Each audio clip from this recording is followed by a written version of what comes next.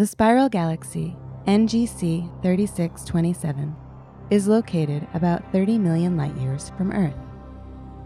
Astronomers recently completed a survey of galaxies to look for supermassive black holes.